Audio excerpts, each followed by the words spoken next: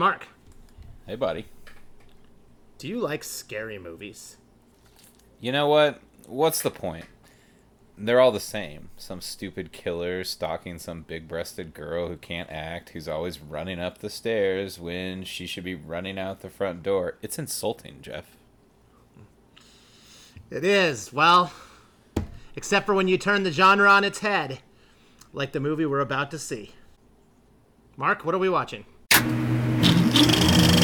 Movie Tales. I'll have what she's having. Hosted by Mark, Jeff, and Nick. Round up the usual suspects. 3 lifelong friends who all dropped out of film school because they all figured out they loved watching movies more than making them. Are you not entertained? Gretchen, stop trying to make fetch happen. These cinephiles review and reveal widely unknown factoids, lore, myths, trivia, and cultural impact of the movie. Mostly funny. I'm your huckleberry. Sometimes serious. I'm gonna make him an offer again with you. Definitely interesting insight into the best movies we only thought we knew. He's looking at you, kid.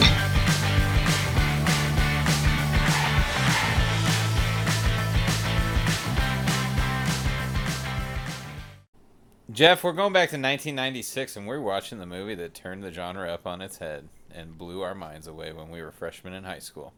What movie did I speak of? Scream!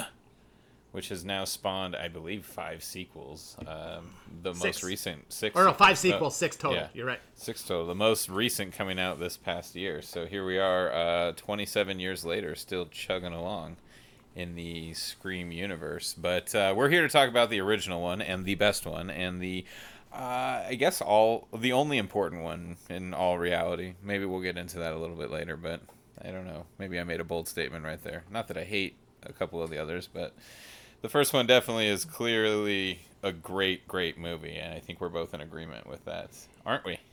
100%. So this is like great, great, great movie for you. This is arguably one of your top 3 movies all time, I think, right, Jeff? Yeah, I mean, this is the movie that made me realize how much I love movies. It will always have a special place in my heart. Probably is my favorite movie. I mean, Star Wars equally has a pretty big place in my heart, but that was kind of my discovery as a little kid. And Scream was my discovery as a teenager and a young adult. And it just, seeing it for the first time, I just had flashbacks to all these movies I would watch with my friends at like different sleepovers. I grew up, I'm sure like you did, the thing you did as an older elementary school kid and then in through middle school was to have sleepovers with your friends. And what we would often do is we would watch a scary movie. For me, my parents hated scary movies and a lot of times didn't let me watch them. So the only exposure I could get to them was over at friends' houses or having friends sneak them over to my house and watch. And I just got all of the references in this movie. And I kind of like sat there watching, realizing I was almost a little mini Randy. I like knew all of this stuff without realizing it. I think all of us on this podcast were all mini Randys to some degree, right? We 100%. All could feel some sort of relation to Randy and his character. You and I especially, having both worked at video stores. But right. This is the movie that made me want to. This movie and Clerks are the movies that made me want to work at a video store. Exactly right. I totally get it, and I would agree with that wholeheartedly. So we share that bond for sure. But do you remember when you saw this, or because you've 100%. Seen this? Okay, cool. I do too. So I'm gonna let you. You want to go first? Yeah. Shout out to my high school friend Josh Hessick. We saw this movie 2 or 3 days after my birthday when I turned 16. And this was my first venture out. Okay. Once I had a car to myself with a friend driving. And so this is still in theaters then, huh? We saw it in the dollar movies. I saw it at the that makes sense, or it was like the very end, but it was like Scream was a movie that it had a long run. I know that. And it built up over time. For sure. So all of our friends were talking about it. We just through sports or different things had a chance. didn't want to be chaperoned either. And so we drove over there.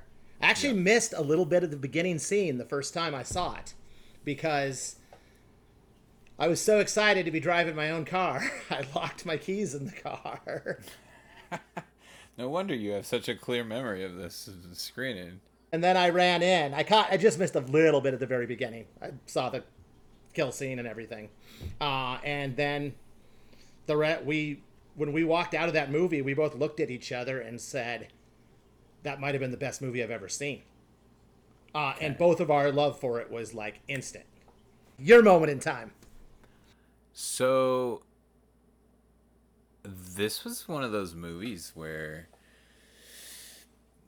we had to sneak into, because this was rated R.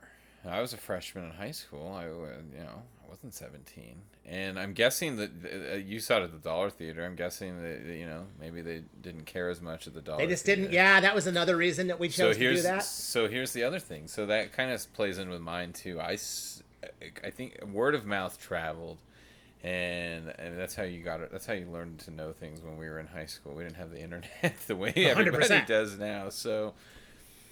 And with that, word of mouth traveled that you could sneak into to other movies at this theater. Like, nobody cared when you did it at this theater. Right. So I scheduled a weekend with my buddy, had my mom drop us off at this theater, neighboring town over at the mall. And, I'm in the newspaper. We got the newspaper. I used to look in the newspaper what movie times are going, and I'm looking... what other movie is playing the same time as Scream, doing all this research, putting all this work in.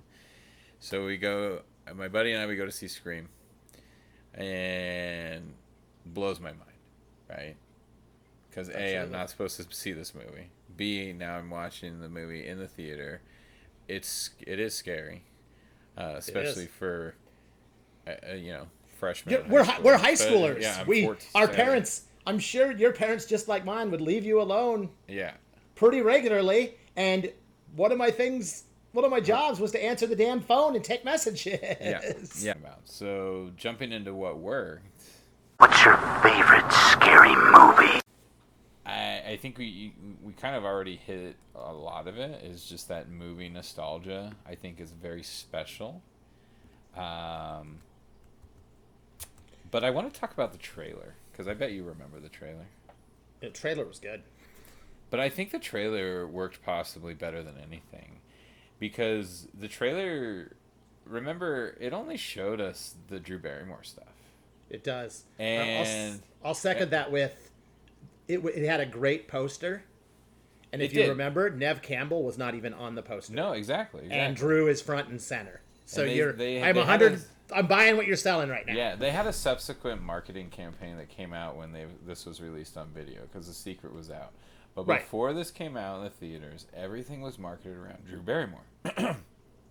So then, when we watched the movie, and it was hard to spoil movies back in the day because we, unless some friend just came up to be a jerk to you, Well, and it makes me feel like you really didn't get a movie spoiled. So when I saw the movie and all of a sudden Drew Barrymore dies 10 minutes in, you're just like, what? And it fucks with your sense of reality. Like, you just, at that point, your gloves are off and you're like, oh my God, anybody can die in this thing. Correct. You just don't know what you're in for because you've been watching a marketing campaign around this girl who's answering this phone, who's being terrorized in the movie, and now we watched her get killed. And at no point did we think we were going to see her get killed. No. Because we thought she was the main character in the movie that we were all going to watch. So, like, even as students of horror, like, she was the Nancy character from, exactly. or the Jamie Lee Curtis character. For sure, 100%. Yeah. And, like, what a genius move. So smart.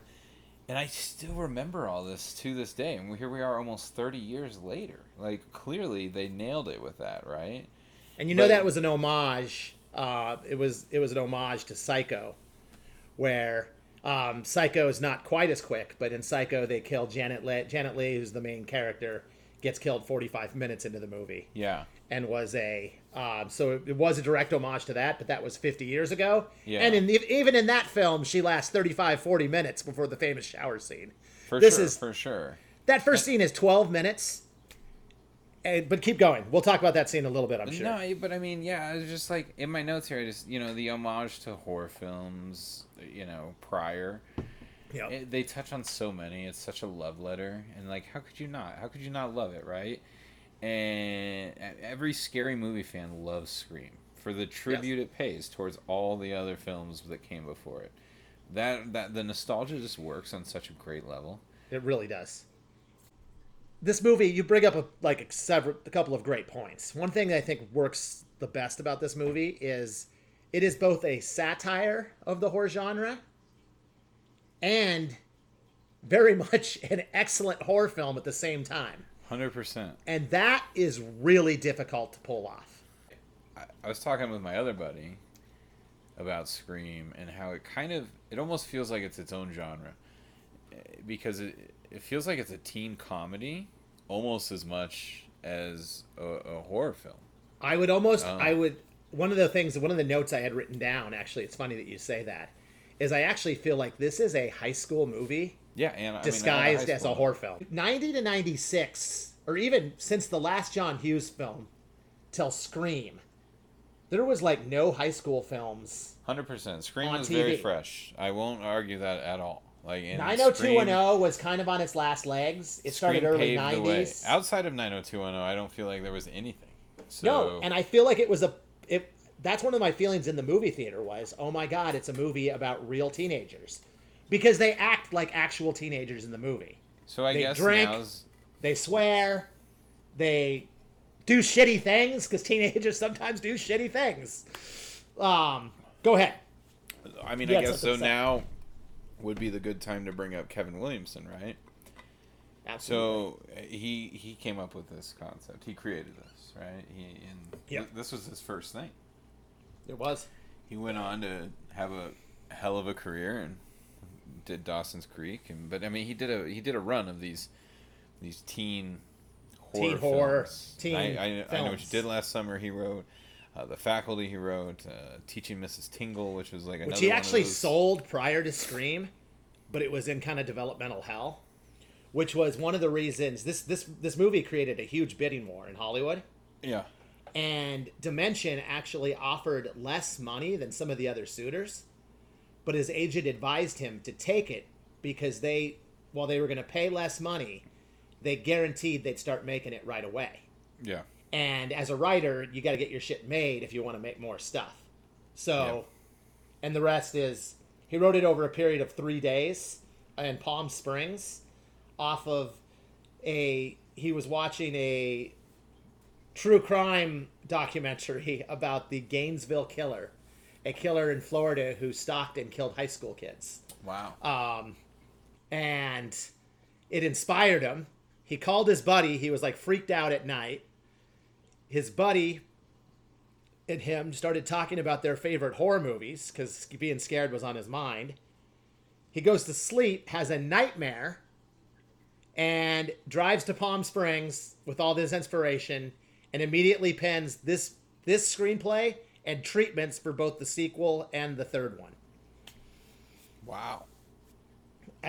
And comes back, and it starts a Hollywood bidding war. He meets with Wes Craven, and Wes Craven tells him, "Are you Kevin Williamson? Your movie scared your script scared the shit out of me." And he said, "I mean, that is, if you're a horror writer, that would make you want to die and just go to heaven, because having Wes Craven say you scared him, there couldn't be a better compliment." So what do you think scared Wes Craven?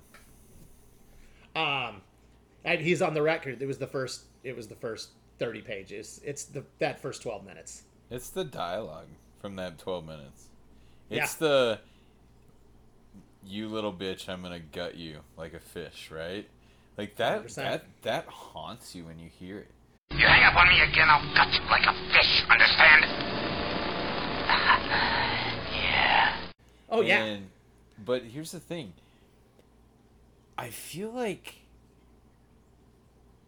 in 2023, that's not that haunting of a line, right? I see what you're saying on that, and it's... But in I have this... 1996, right? I have nostalgia for the feeling of hearing that, so I don't probably have the same cynicism I would if I were hearing it for the first time. No, I don't mean cynicism as in... Or desensitivity. Or There like, you go. I think yeah. that's the one, right? But think about it. Think about kids nowadays to kids then.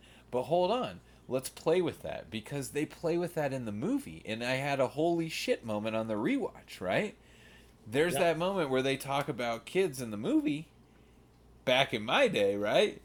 And I'm thinking to myself, hold on.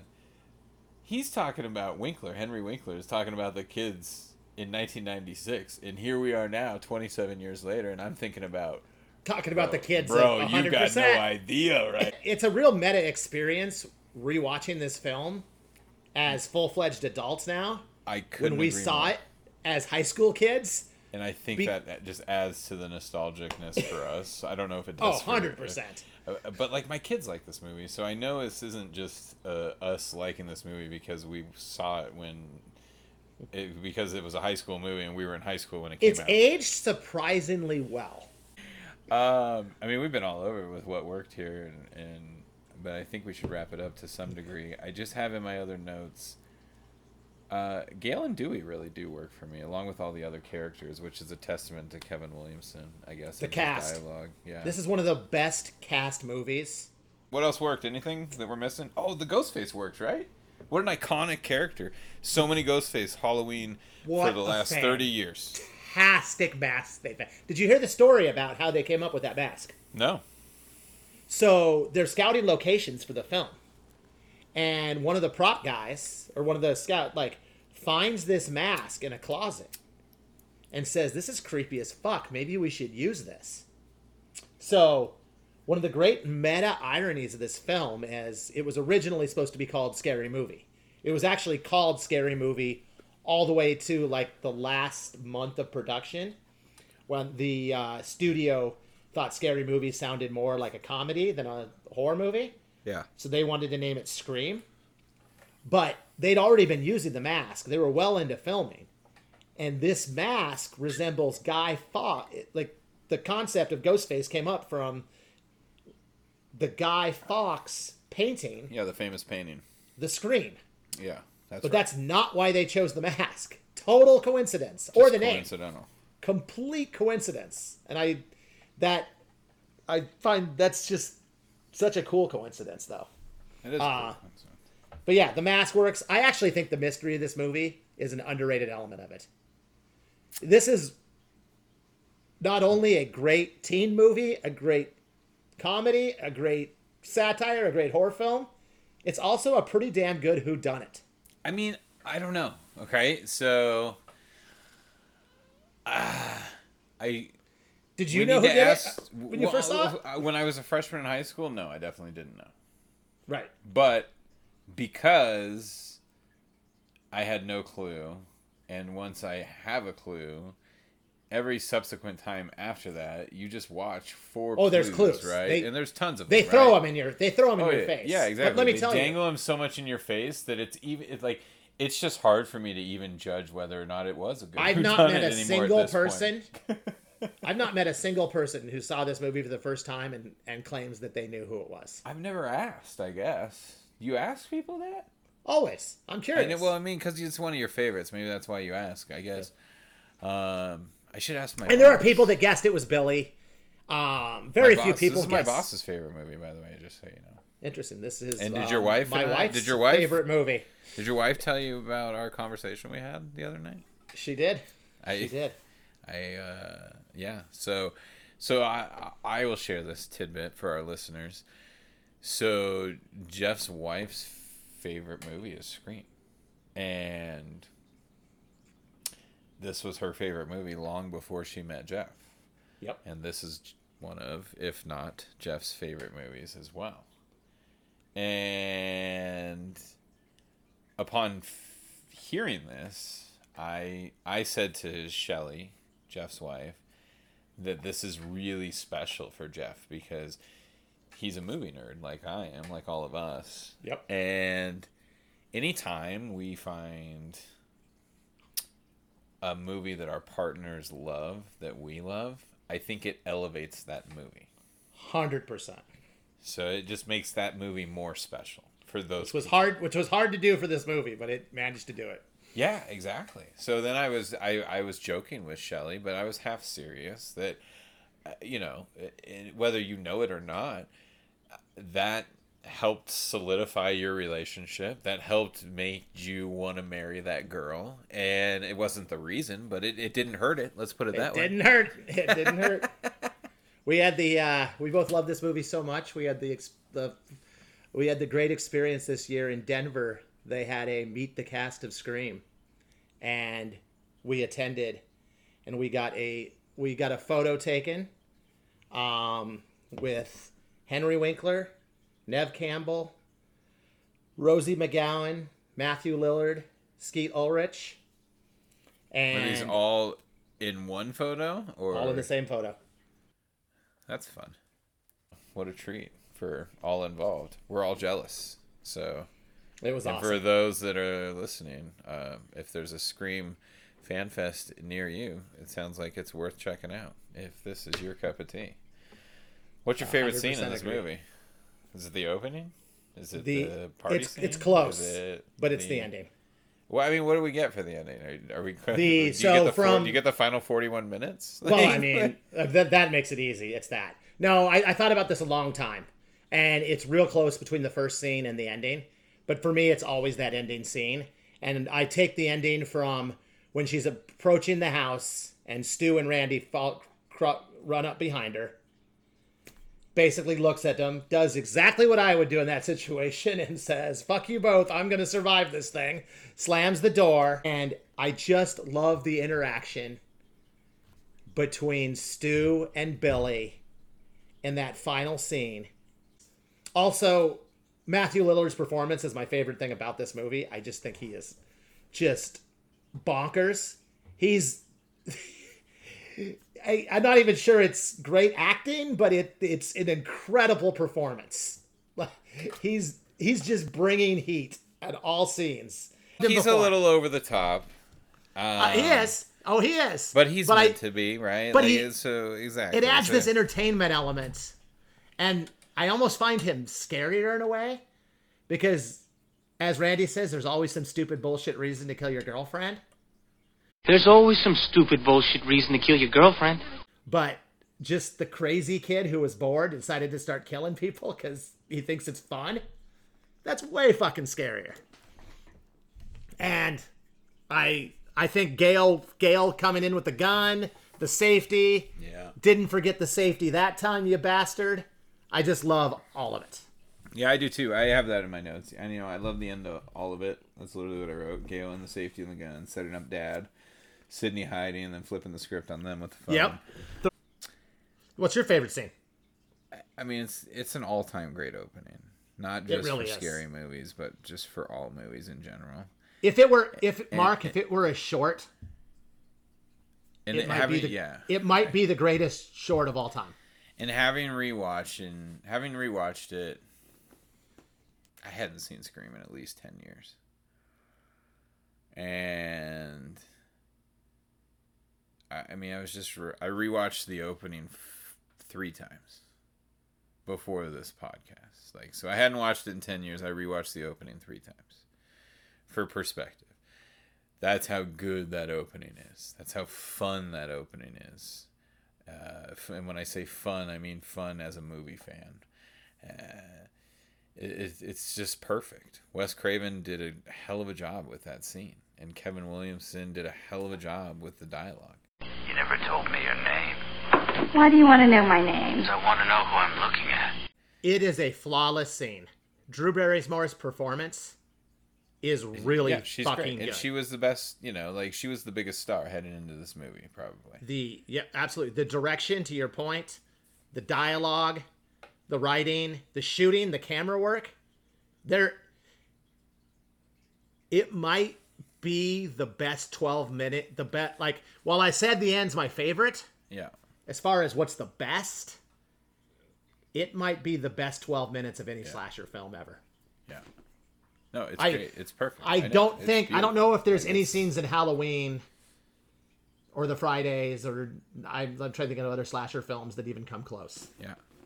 And you really get They really nail all the details, right down to the very end, and how the camera like does this shake zoom in right to her guts dangling. Yeah. They wanted us to see that, right? Because he said that's what he wanted to do.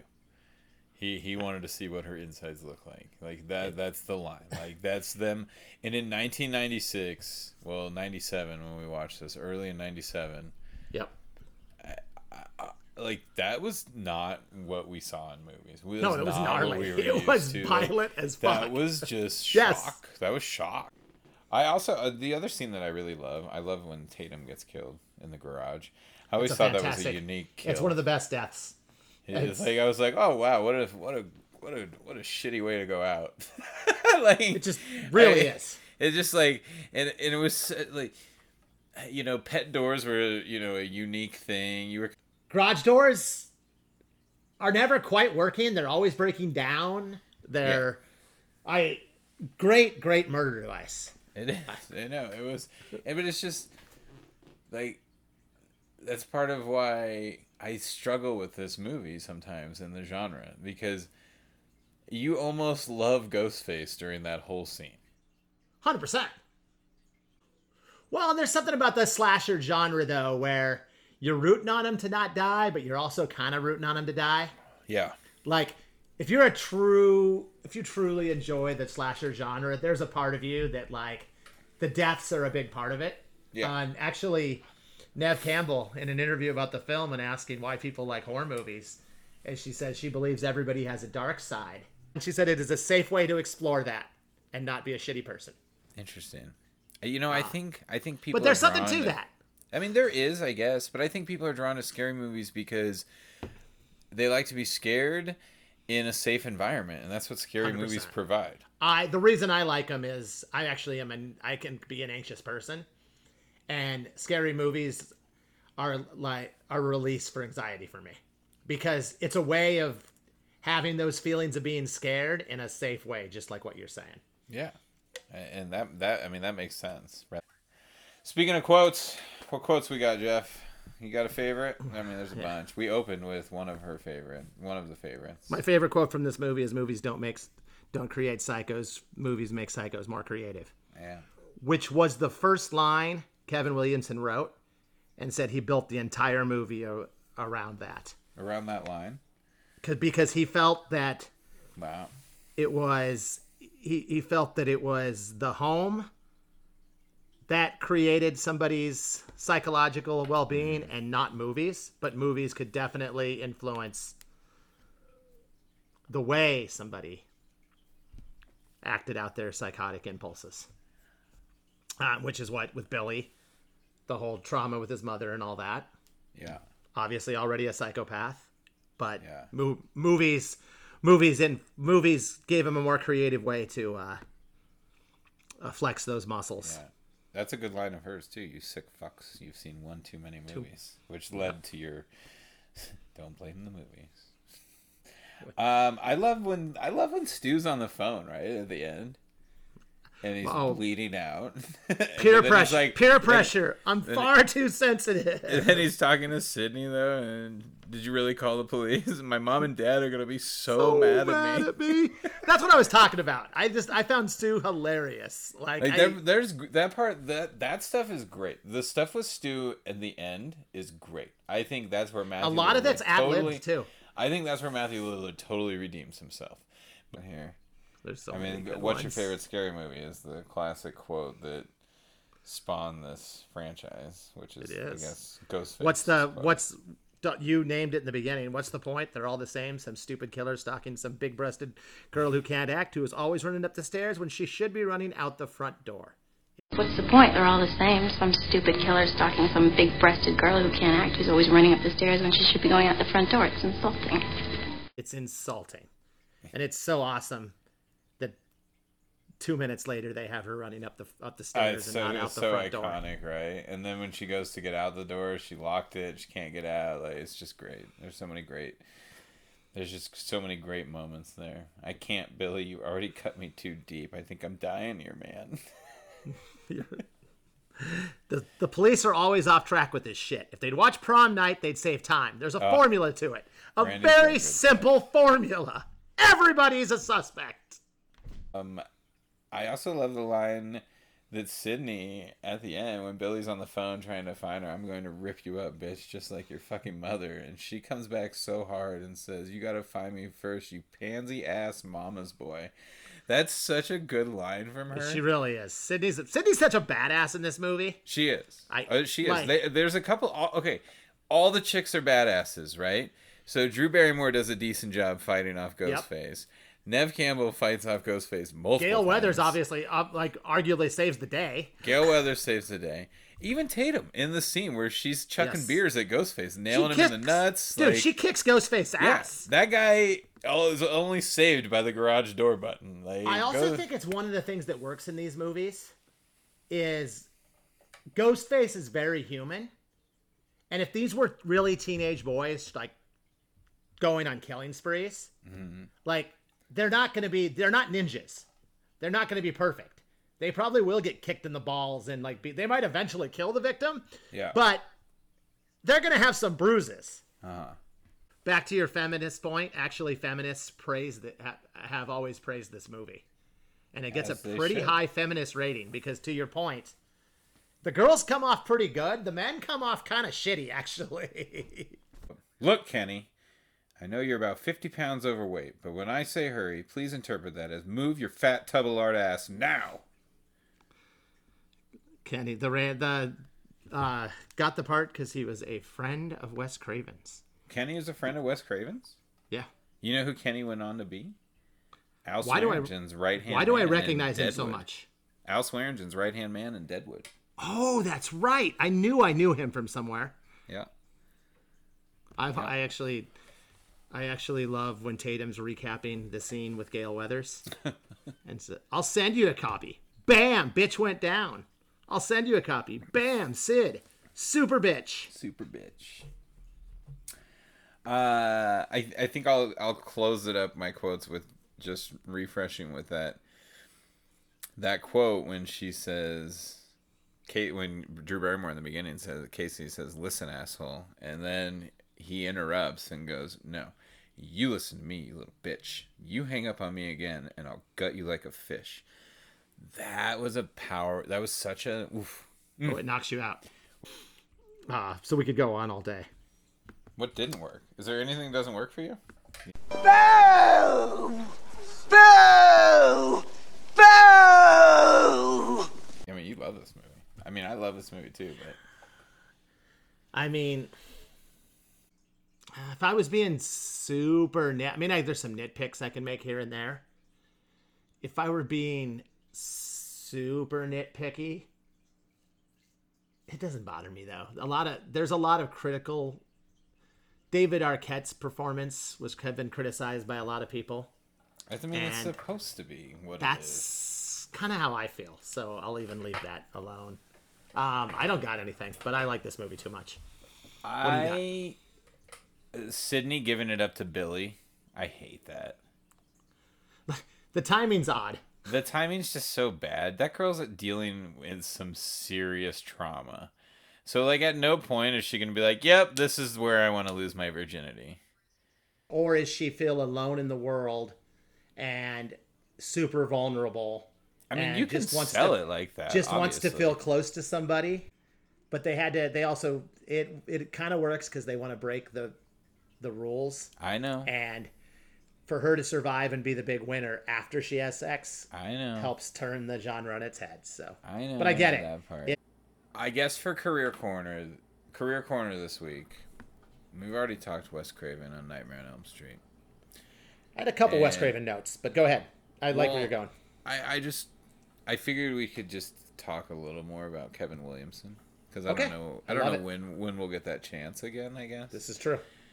So our co-host Nico would be very happy that we did so.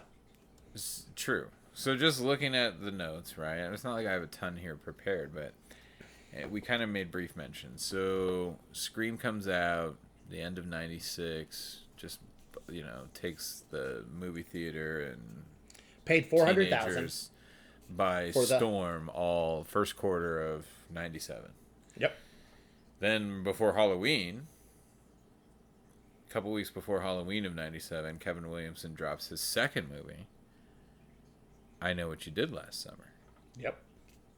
Which crushes it. Also becomes a big hit. And spawns sequels, not made by him, but his characters, obviously. Yep. Then, this is where I have a question, and I'm hoping you have our answer. So then Dawson's Creek comes out. Yep. In 98. Yep. And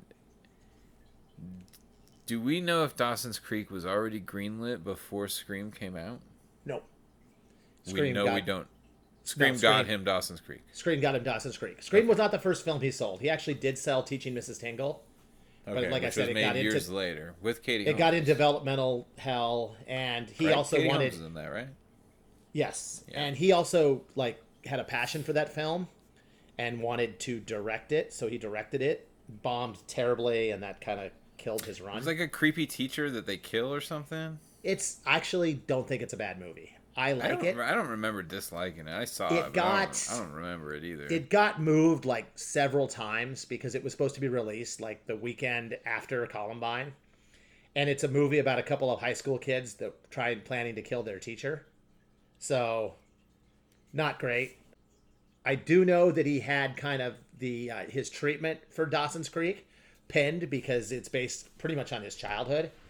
He lived next to a girl that they would crawl on each other's windows and kind of grew up.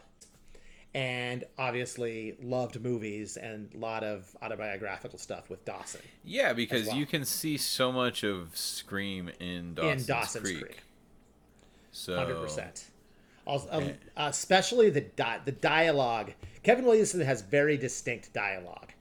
And at the time, it was actually one of the criticisms. The reason people liked it, but one of the criticisms of his films is that teenagers don't really talk like that. Yeah.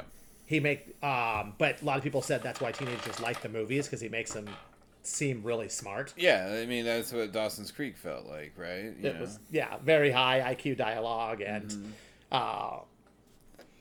but yeah, lifetime Dawson's Creek fan. I would have never checked that show out, probably, if it weren't for Scream. Right. But I was such a Scream fan. I'm like, Scream, I gotta watch this. I think that's the case for all of us. Yep. In this age range. Yeah, I mean, that's kind of my point of why I wanted to talk about Kevin Williamson for a second. So I think he has those 4 movies: Scream, I Know What You Did Last Summer, Teaching Mrs. Tingle, and The Faculty, and Dawson's Creek. And those all came out within, a 5-year span. Dawson's Creek lasted, 4 or 5 years on its own. But yep. After that, though, his career has been nothing. Mostly misses. It lasted a couple seasons on CBS. He wrote that show called I Want to Tell a Story. Yeah. No, there's been a couple other TV shows, but nothing nearly as big as Dawson's Creek. Vampire Diaries, right? Was kind of a hit. Just to be fair to him. It wasn't not on the level of Dawson's Creek, I don't think. But I was not in the age demographic of the Vampire Diaries when it was a hit either, so I know. Maybe just saying fans from that time would argue with me. It's surprising to me that I agree. Because all of those, what do they all have in common? The teenage element, right? Yep. So it's just surprising to me that he just... It's almost like he ran out of material. Right. And I'm guessing that's simply all it was. I mean, you only have so much material for that genre, so... Maybe you only have a couple stories to tell. Quick shout out in Career Corner, just real quick shout out to Wes Craven. Just because I think, and this will be real quick, what very cool thing about him, he kind of reinvents the horror genre 3 times. Because he comes in the 70s with House on the Left, The Hills Have Eyes, comes back in the 80s, kind of has a lull, does The Nightmare on Elm Street, kind of starts the 80s horror genre going, then comes back again and restarts the genre again in the 90s with Scream. And kind of had 3 different careers, and in each time he kind of relaunches the horror genre. And I thought that was pretty cool. Yeah, I think you and I, we like Wes, right? We both love Nightmare. We both love Scream. So we're obviously Wes Craven fans. I don't know if everybody is, but I know you and I are. So, Hey, is it metal time? it's about that time, isn't it? Yeah. So I'm not going to do honorable mentions because I want to give an honorable mention to everybody. This is a very hard film to give out medals for. It was hard. I might surprise you, but I am giving a medal and a bronze to Matthew Lillard. No, that didn't surprise me after hearing how this podcast went down. I thought you might have given him a better medal. Even prior to meeting my wife, he was just always one of my favorite parts about this movie. I thought he was hilarious. Like I said, minus the whole psychotic serial killer thing. Yeah. Just a guy that I wanted to hang out with. Yeah. And Jeff and Stu hanging out. He just steals the screen in so many scenes in this film. And it's a much darker, more serious movie without him. It's almost too dark. He lightens it up, but yet still keeps it kind of crazy. Matthew Lillard, shout out, bronze medal. My silver goes to the horror master himself, Wes Craven. Yeah. He is just a master of his craft. One of the reasons this movie is able to be both a satire and a serious slasher film is because he is such a master of his craft. He finds the exact right tone to hit that note. And I think in a director that knew his craft less, it just wouldn't have worked. It would have either been more of a straight horror film or more of a satire. Okay. And my gold goes to Kevin Williamson. This is his idea, his dialogue. He created this world. And whenever you see anybody interviewed about this movie, he's talked about a lot more than most writers are for films. And I think there's something to that. I think this script just jumped off the page. And in the legend of this film, maybe he did a better job publicizing himself. Maybe he had a better agent. But I think it just became known that he just had this great idea. And Wes Craven even brought him. A lot of times directors don't like writers on the set, and he brought him on the set and collaborated a lot with him. And so his world, his creation, have to give him the gold. But it was tough. I mean, fact that I don't have Courtney Cox or don't have Nev Campbell on the medal stand. Love to have given Henry Winkler an honorary mention. I absolutely love his cameo as the principal. I'm actually sad we didn't get to talk about him as the principal. But there are too many to mention. He has one weird moment in the movie, though, where he grabs that girl's cheek. When he grabs... I think it's I called that out to my wife. Right? And I said, what is happening right now? Yeah. I'm like, whoa. And she had a great answer for it. She's like, he's the Fonz, and he doesn't know how to behave any differently. And said, it is completely innocent. He's Henry Winkler. And there's never been a girl that's been sad that he's grabbed her chin. I was like, oh, that's true. She's but not Mark... wrong. Yep, she's not wrong, but that principal's getting fired. In 1996, that principal is probably getting fired. In 2023, that principal might be in jail. Not even before he brings in the two knuckleheads and gives them the fare will be I rip your insides out. But Mark, how great is that scene? It is, exactly. It's so... And probably... And well-deserved. Anybody that's been around knucklehead teenagers probably how they should be talked to. Oh, yeah. I mean, shouldn't, but I get the tone. And I feel it comes bad off... that the Fonz gets it, though, in this movie. Hilarious. I feel bad that Henry gets killed. Well, do you know why they ended up killing the principal? It wasn't in the original script. They couldn't figure out a reason to get everybody to leave the party. And they said, what would have to happen to get everybody out of the house, but for our final. And somebody had the idea. The principal hanging from the if you hang, and I was like, again, go back to my teenage self, and they get teenagers. Yeah, they do. I hate to say it. There would be a contingent that would drive straight to that football field. They do. I So I did not do honorable mentions either. Too many.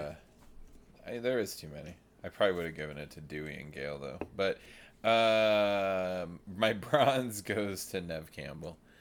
Nev Campbell is I'm glad she's on the stand. better version of Nancy from Nightmare on Elm Street. She is. She's such a better actress. She's just she's an upgraded version though, right? She's more badass too. Not like Nancy's not. One of the things that works really well in this Not film that Nancy's a wuss, but just Nev Campbell's a better badass. And is she's meant to be. Nev's athleticism. Yeah. Her physicality really works because she kicks a lot of ass in these movies, and you kind of buy it. 100%. That's why she made my medal podium. My silver and gold, they were the exact same as yours. Wes Craven, Kevin Williamson, for almost identical reasons. But yeah, I think this is. I like Nightmare more than Scream. I don't like to compare the two of them necessarily, but I inevitably do. Of course. Nightmare just scares me more. Nightmare's the scarier movie. Scream's a better movie. But this is the best thing Kevin Williamson's done. And you might disagree, but I don't think you will. I kind of don't. So I just know you and Nick. I do have a love for Dawson's Creek, and Nick would feel very betrayed right now. It's late. You got any ponderings? You got any midnight ponderings? Yeah, I've got a couple here. Okay. So I'm just curious, Mark. What was the next day of school like? After the party? Is there another day of school? Is school canceled the rest of the year? School's canceled for at least a week. It's canceled for at least a week. I mean, Sydney's transferring, right? The superintendent has to step in and run things. And become the principal. There's no principal. There's all sorts of grief people on campus. Sydney's transferring. She's probably Dad probably moves her to the East Coast. The place is a mess. I don't even know. It might be closed for the rest of the year. Actually, we got bloodstains everywhere. We got goalposts we have to remove. Which brings me to my next question. I kind of brought it up before. So Stu's parents, what's the first thing they do when they get back? Is it they fix the garage? Do they just bulldoze the entire murder house they live in? Because it already looks like a haunted house. Now it is fucking haunted. I pondered this. We've got 4 beautiful women in this movie. Which one is the most beautiful? Would it be Rose McGowan, Drew Barrymore, Courtney Cox, or Nev Campbell? I've always had a thing for Nev, probably because of Party 5. Ah, okay. I kind of always had a thing for Rose McGowan. She'll flip. Oh, you want to play psycho killer? Can I be the helpless victim? Okay, let's see. No, please don't kill me, Mr. Ghostface. I want to be in the sequel. Rose McGowan is super nice in person, just like all of them. But yeah, Rose McGowan has a cool career too. Like the Tarantino stuff she does later. You had me watch that fucked up film Doom Generation. Doom Generation. One of my managers at Super Duper Video introduced me to that in high school. And that might be part of the reason why I like Rose McGowan too. Hi, Mark. She's awesome in that movie. I don't even know if I like the movie, but she is awesome in that movie. I'm with you. I would agree. I do want to know, where do you stand with the other Kevin Williamson scary movie? These 2 movies kind of were hand in hand, I feel like. Meaning Scream and I Know What You Did Last Summer. Scream is the clear winner, but I liked To Know What You Did Last Summer until the ending. I hated the ending. I thought some random fisherman was a dumb killer. The Random Fisherman was stupid. It's My also God. based on a book. That movie's good, though. I think the movie is good. It's also based on a book. We actually read it in high school. The book's actually better than the movie in a lot of ways. There was a TV show, I Know What You Did Last Summer, that was released that was really good. I actually really enjoyed it. But yeah, the ingredient movie's good. The cast is good to the film. I just thought that the killer was stupid, and it kind of the way the ending of Scream makes it so iconic. The ending of that movie kind of ruined it for me. I think you know what the difference is. Basically, is some guy named Jim Gillespie, who I don't know who the hell that is, made I Know What You Did Last Summer, and Wes Craven made Scream.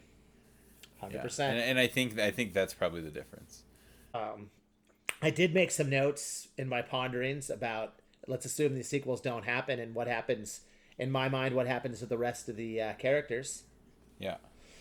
And I said Sydney is either traumatized in a padded room for the rest of her life, or she turns it into a strength, which I'm going to say the latter because Sydney is such a strong person. I think she helps victims of trauma, joins the Marines, or does something that definitely helps people. Stu Macher's parents, as mentioned earlier, fix the garage, then decide to tear the entire house down, sell the land. It is wide country. They can probably sell it to a vineyard and get good money.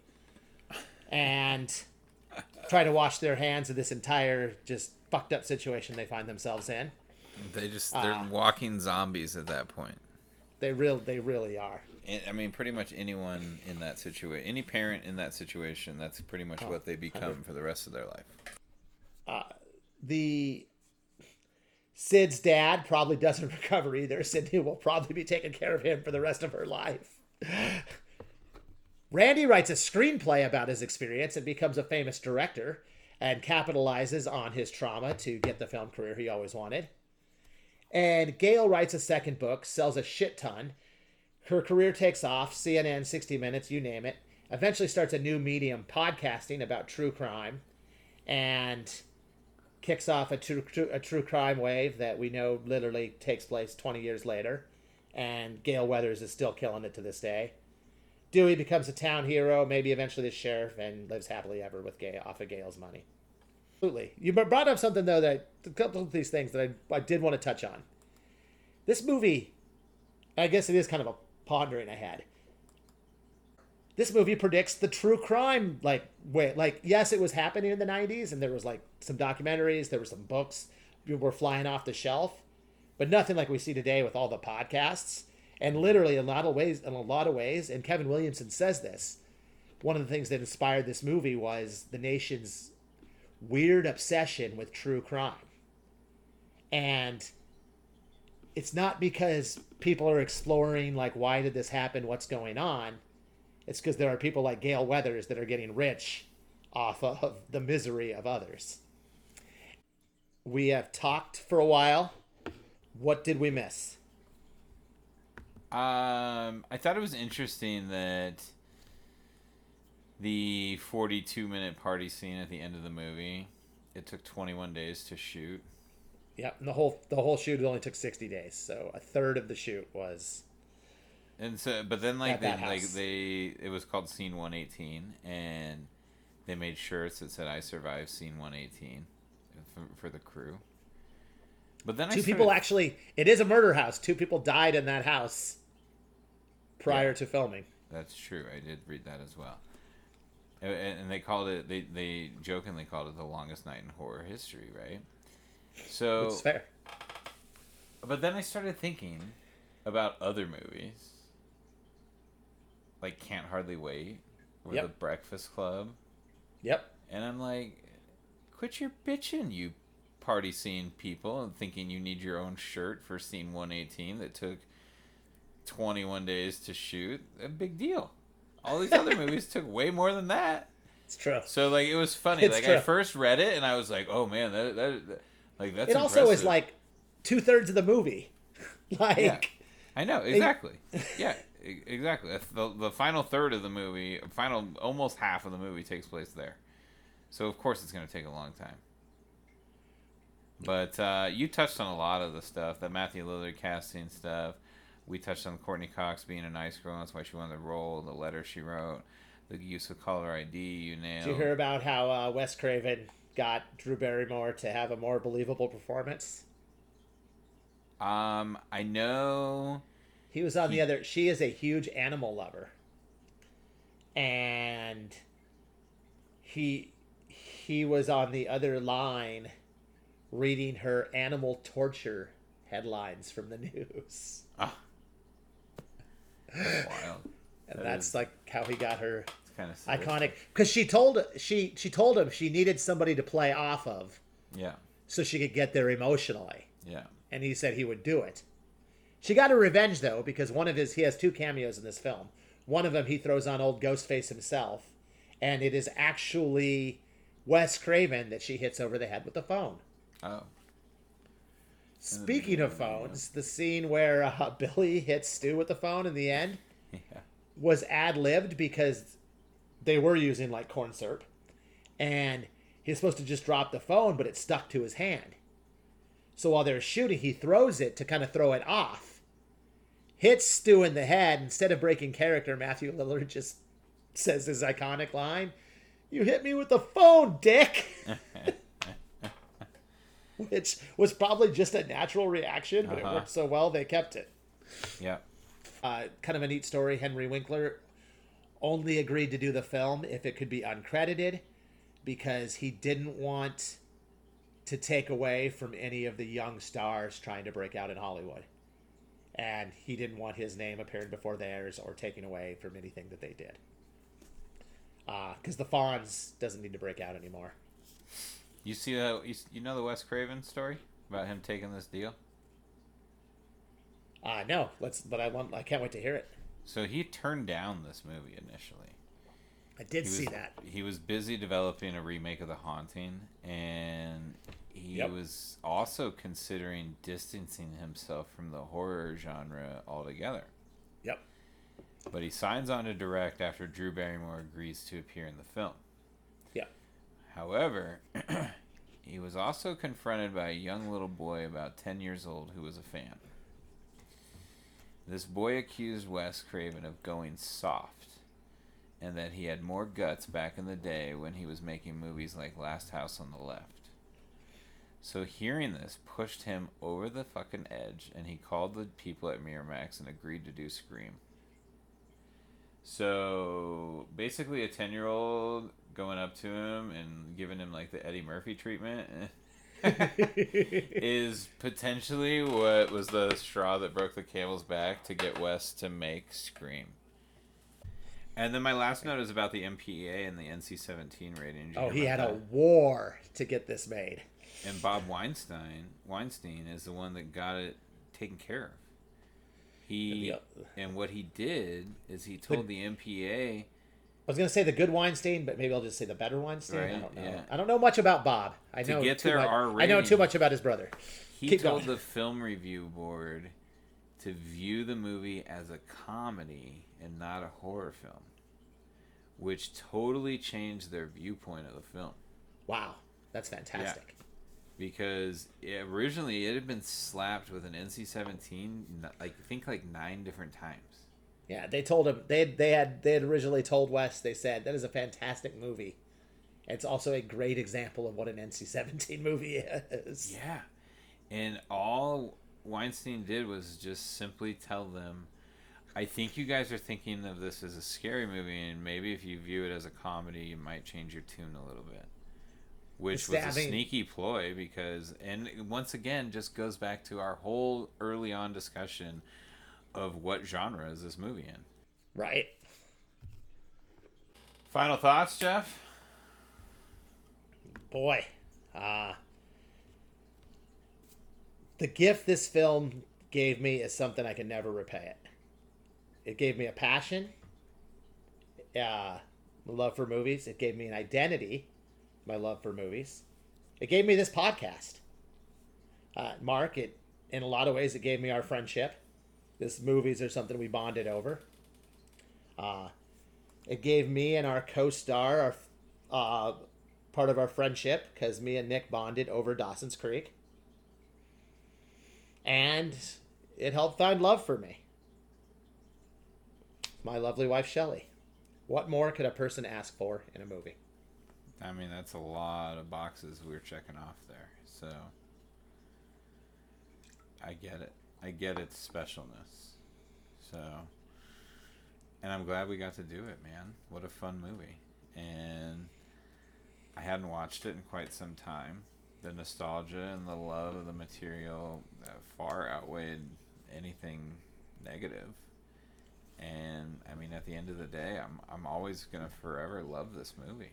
So it's always gonna have a seat at my table of the great, horror movies of my lifetime. That's for sure. And I know it will for you. Obviously, it's an all-timer for you. So I hope we did it justice, and I hope everybody listening enjoyed their rewatch, or is gonna go enjoy their rewatch of Scream as much as we do. But on behalf of Jeff and myself, we'll catch you down the road soon with another edition of Movie Tales. Take care, everybody.